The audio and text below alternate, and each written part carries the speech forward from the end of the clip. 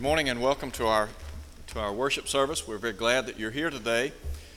We are very thankful for the privilege that we have to be together as Christians, and we're always thankful to have visitors with us. We encourage you to come back. It may be that you are looking for a church home, and as we often say here, we would love to have you consider the work here at Olive Branch. We would like to have you a part of the family here. And I know that the elders would be more than happy to sit down to answer any questions that you might have, to find out how you could contribute to the work of the church in this community. We're going to be looking today at the 11th chapter of the book of Hebrews as we think about a life of faith.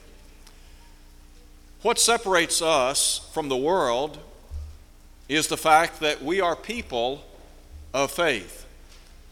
Paul said in 2 Corinthians chapter 5 at verse 7, that we are to walk by faith and not by sight. What does it mean to walk by faith? What does it mean to be a person of faith? In chapter 11 of the book of Hebrews, we have a lengthy discussion of faith and what it means to live or to walk by faith. I want us to look at chapter 11 for a minute or two as we think about a life of faith. There are no doubt many challenges inherent in living by faith. And yet when you look at chapter 11, you read about people who were victorious as they lived here upon this earth. Why? Because they lived by faith. I want to begin by describing a life of faith. If someone were to ask you, what is a picture of faith? What would you say? I want to begin by talking about a couple of the fallacies that relate to faith.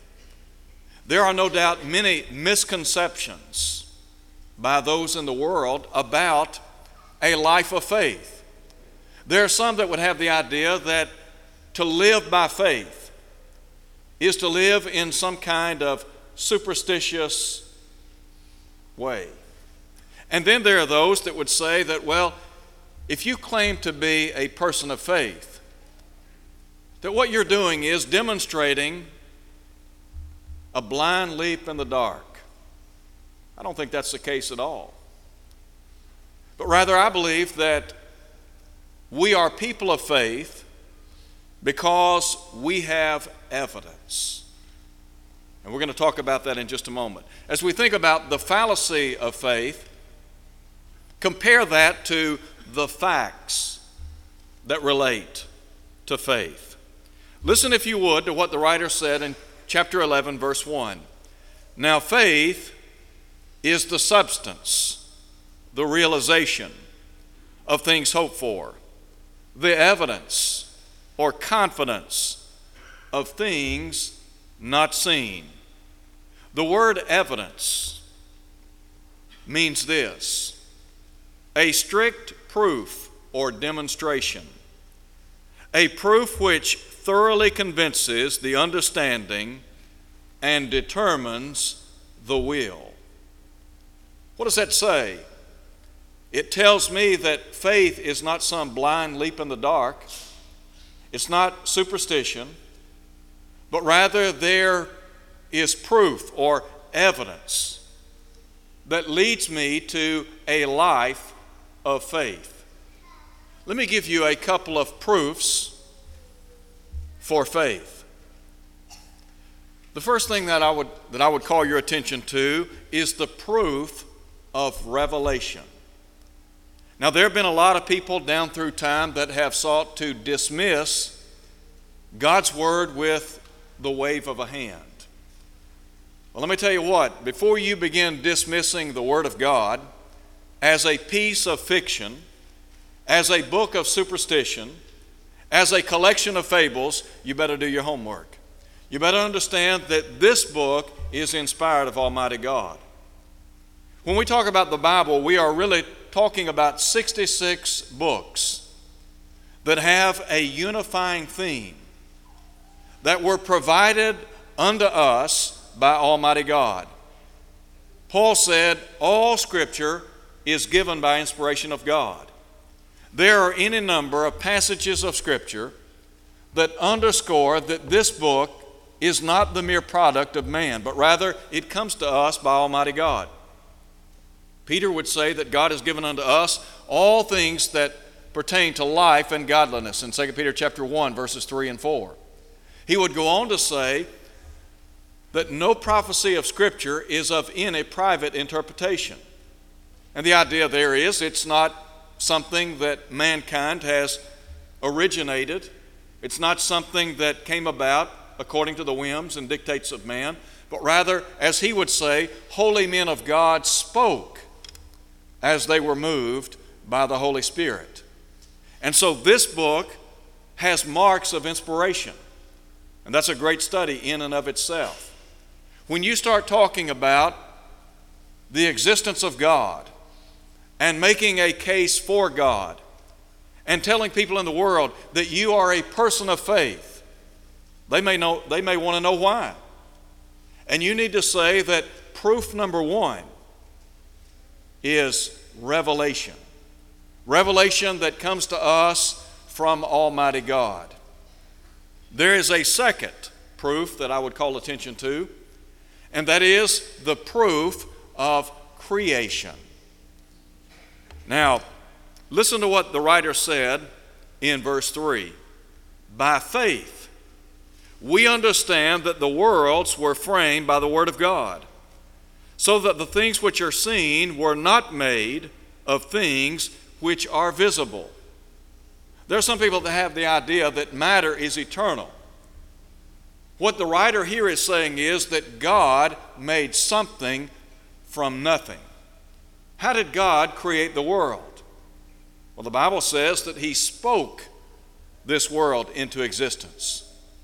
God is the one who said, according to Moses in Genesis chapter 1, let there be light. The psalmist in Psalm 33 said, by the word of the Lord were the heavens made, and all the host of them by the breath of His mouth. For He spoke, and it was done. He commanded, and it stood fast. In looking at the book of Hebrews, the writer makes a great argument for creation in chapter 3 at verse 4. He said, every house is built by someone, but He that built all things is God. The building in which we worship in on a regular basis had a builder, had an architect, a designer, if you please. Well, as we think about faith in God and how it relates to us, we understand that God is the one that has given us revelation. He is the one that is our creator. Now I want you to listen again to the definition of the word evidence. It means a strict proof or demonstration, a proof which thoroughly convinces the understanding and determines the will. So when I look at Revelation, what occurs? Well, there is the convincing that this book is true. And the consequence of that is it determines my will, the direction that I choose in this life. The same thing is true with regard to creation. There are a lot of people in our world today that dismiss the idea of God, and they say that the world is the product of evolution or some cataclysmic explosion. That's nonsense. Why? Because every house is built by someone. He that built all things is God. Listen again to what the writer said. By faith, we understand that the worlds were framed by the word of God, so that the things which are seen were not made of things which are visible. We are convinced of that. There is this deep-seated conviction in my mind that what I believe, it's true, it's viable. To live a life of faith is not some blind leap in the dark. It's not superstition, but rather it's based on evidence. Evidence that's before us. It's in view by revelation and creation. Let me talk secondly about the demands of a life of faith. I would begin by talking about the prerequisite to faith. When we think about a life of faith, what is it that God demands of me, or of you for that matter? What's the prerequisite to a life of faith? Let me just call attention. Drop down and look at verse 8. There's one word that's used here that I believe underscores the whole idea. The writer here is talking about Abraham, who is called the friend of God. In verse 8, the writer said, by faith, Abraham, listen to him, obeyed when he was called to go out to the place which he would afterward receive as an inheritance. And he went out, not knowing where he was going. The prerequisite to a life of faith is obedience, a willingness on my part to obey God, to do what God says. As a matter of fact, when you look at Hebrews chapter 11, the idea of faith, well, let me just say it this way. Faith and obedience go hand in hand. When you read about the great people of Hebrews chapter 11, you are reading about people that lived in faith and obedience to Almighty God. Now, let me just talk for a minute or two about some of the principles that relate to faith as we think about the demand of faith. First, the wisdom of faith. Listen to what the Hebrew writer said in verse 6. But without faith, it is impossible to please him. For he who comes to God must believe that he is, and that he is a rewarder of those who diligently seek him. The wisdom of faith is simply this. I examine the evidence, and the conclusion is there is a God. That is my belief system. Did you know that everyone is a believer? You either believe there is a God or you don't. Now somebody might say, well, how can I know? And they claim to be agnostic. They say you can't say there is a God, you can't say there isn't a God. Let me just say this. You might as well say there isn't a God if you're agnostic. Because the evidence says or suggests that there is a God. And so, to claim to be an agnostic is a form of belief. You just don't believe there's a God. You don't believe you have enough evidence. Well, you see, the fact of the matter is, there is evidence. Now, if you look at verse 3 again, the writer said, by faith we understand that the worlds were made by the word of God. We are convinced of that. Wisdom dictates that we come to the conclusion that there's a God, that we live a life of faith. Now, there are some principles that are outlined here. We talk about the wisdom of faith. In verse 4, we are face to face with the worship of faith. Listen to what is said about Abel. By faith, Abel offered to God a more excellent sacrifice than Cain, through which he obtained witness that he was righteous, God testifying of his gifts.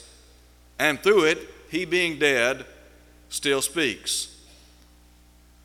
When you look at the story of Cain and Abel, these two brothers presented sacrifices to God. Cain offered a sacrifice from the fruit of the ground. Abel offered an animal sacrifice.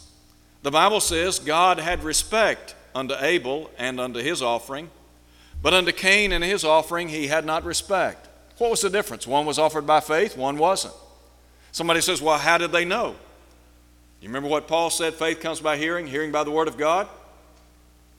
They had been informed about the kind of sacrifice to offer God. When we worship God, it is an act of faith, dictated or outlined by Almighty God.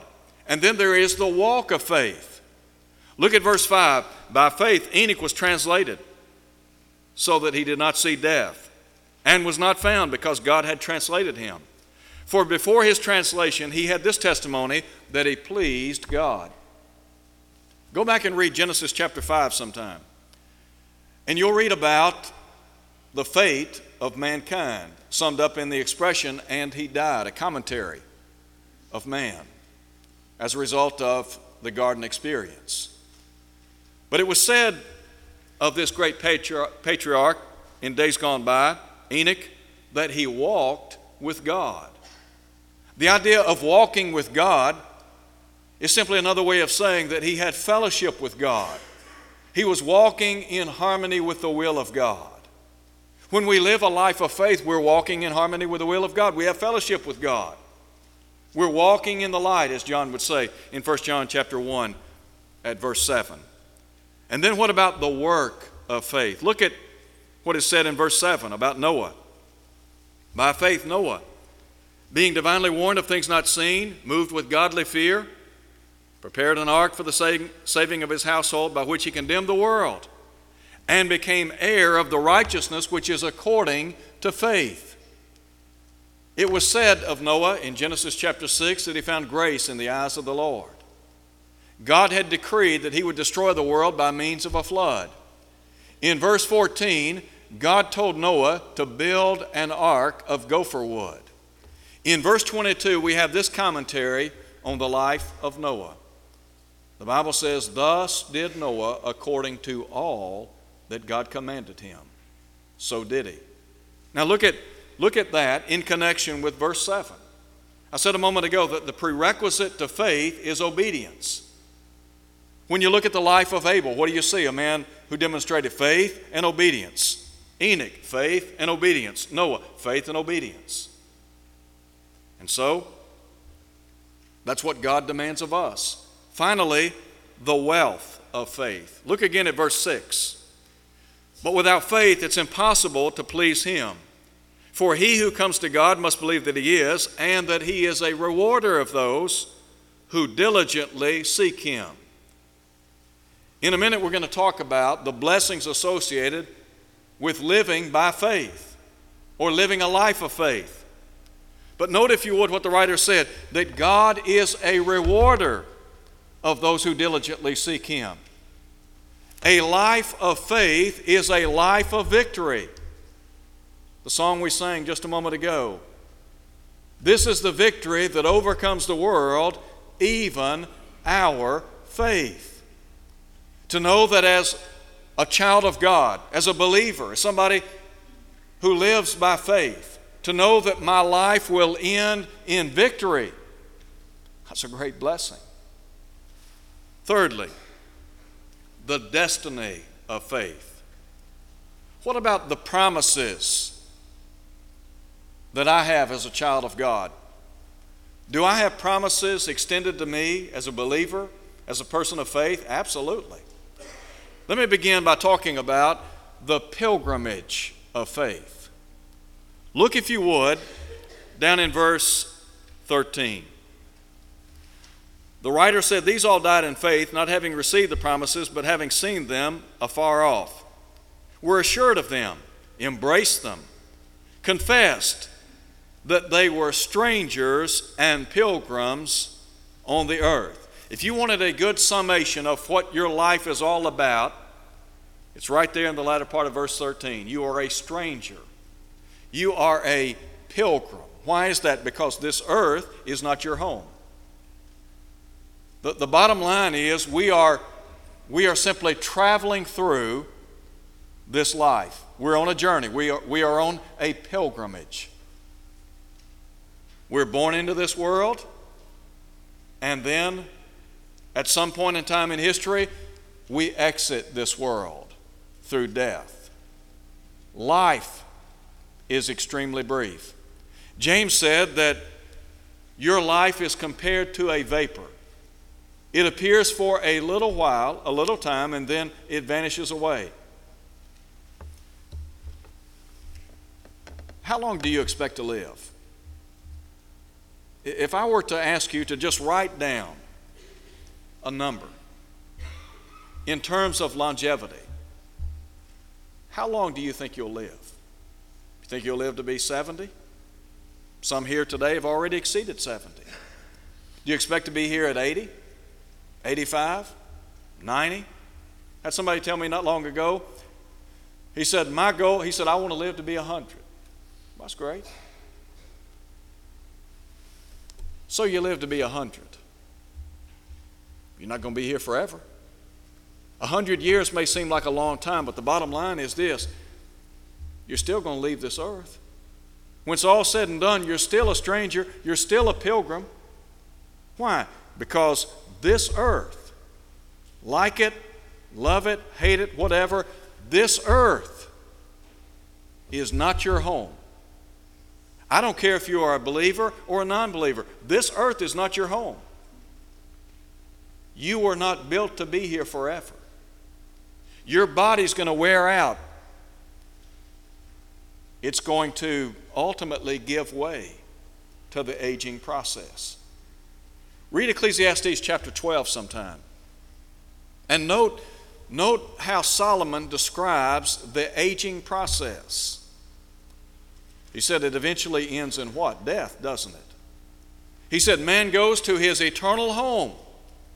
He said the body returns to dust and the spirit to God who gave it. Now, the psalmist said you may live to be 70 or 80 years of life. He said, but it is soon cut off and we fly away. We sing the song, I'll fly away. That's exactly right. That inward spirit, it's bound for eternity. And so, doesn't matter really how long you live. It's really not quantity, it's quality that matters. And then there is a second thing that I would call attention to, and that is the passing of life to death in faith. Listen, if you would, to what the writer said again in verse 13. Now, bear in mind, in verse 4, regarding Abel, the Bible says, by faith, Abel. Look at verse 7, by faith, Noah. Verse 8, by faith, Abraham. Now, verse 13. What about these people who live by faith? These all died in faith. You're going to die one day. When you die, are you going to die in faith? Are you going to die as a person of faith? Or will you die without faith? John in the Revelation said in chapter 14, verse 13, blessed are the dead which die in the Lord. Yes, says the Spirit, that they may rest from their labors and their works do follow them. Let me tell you what, when I die, I want to die in faith. I want to know that there is for me a home in heaven. Very quickly, let me talk about the place reserved for those of faith. Look at verse 14. For those who say such things declare plainly that they seek a homeland. And truly, if they had called to mind that country from which they had come out, they would have had opportunity to return. But now, he said, they desire a better, that is, a heavenly country. Therefore, God is not ashamed to be called their God, for he has prepared a city for them. Listen to what Jesus said in John chapter 14. Let not your heart be troubled, you believe in God. What does that suggest? Person of faith, doesn't it? You believe in God, believe also in me. In my Father's house are many mansions. If it were not so, I would have told you. Last month, I had the opportunity to be a part of the Spiritual Sword Lectures. The night I spoke, Alan Hires preached that same evening. And he went to John chapter 14 in his discussion of eternity. And he cited what Jesus said about that eternal abiding place. And he was talking about the confidence that we as God's people can have in heaven. And he said, speaking of Jesus, when the Lord acknowledged, in my Father's house are many mansions, he said, If it were not so, I would have told you. And he said that little word so is an important word. He made the correlation to Acts chapter 17, verse 11, where the Bereans searched the Scriptures daily to see whether those things were so. What Jesus was saying about heaven is this: it is so. It's a fact. Why live by faith? Why die in faith? Because ultimately, that's what it's all about. What is it what's your ultimate goal? If I were to ask you to just sit down and write a list of your goals, you might have a lot of good goals in life. Let me tell you what, at the top of your list, in bold letters, it ought to read heaven. If you miss heaven, you'll miss everything. This whole life is about making preparation for the next life. How do we make preparation for the next life? We live by faith. We view ourselves as pilgrims, as strangers. We understand that we can't hook our wagon to this world. We are, as Paul said, setting our affections, our mind on things above and not on things which are upon this earth. Why? Because when Christ, who is our life, appears, then we shall appear with him in glory, according to Colossians 3, verse 4. I want to ask you this question today. Is your life a life of faith? If it's not, I want to encourage you to sign on today to live by faith. What do you need to do? Well, it begins by believing that Jesus is who he claims to be, or who he claimed to be, and that is the Son of God. Jesus said, except you believe that I'm he, you'll die in your sins.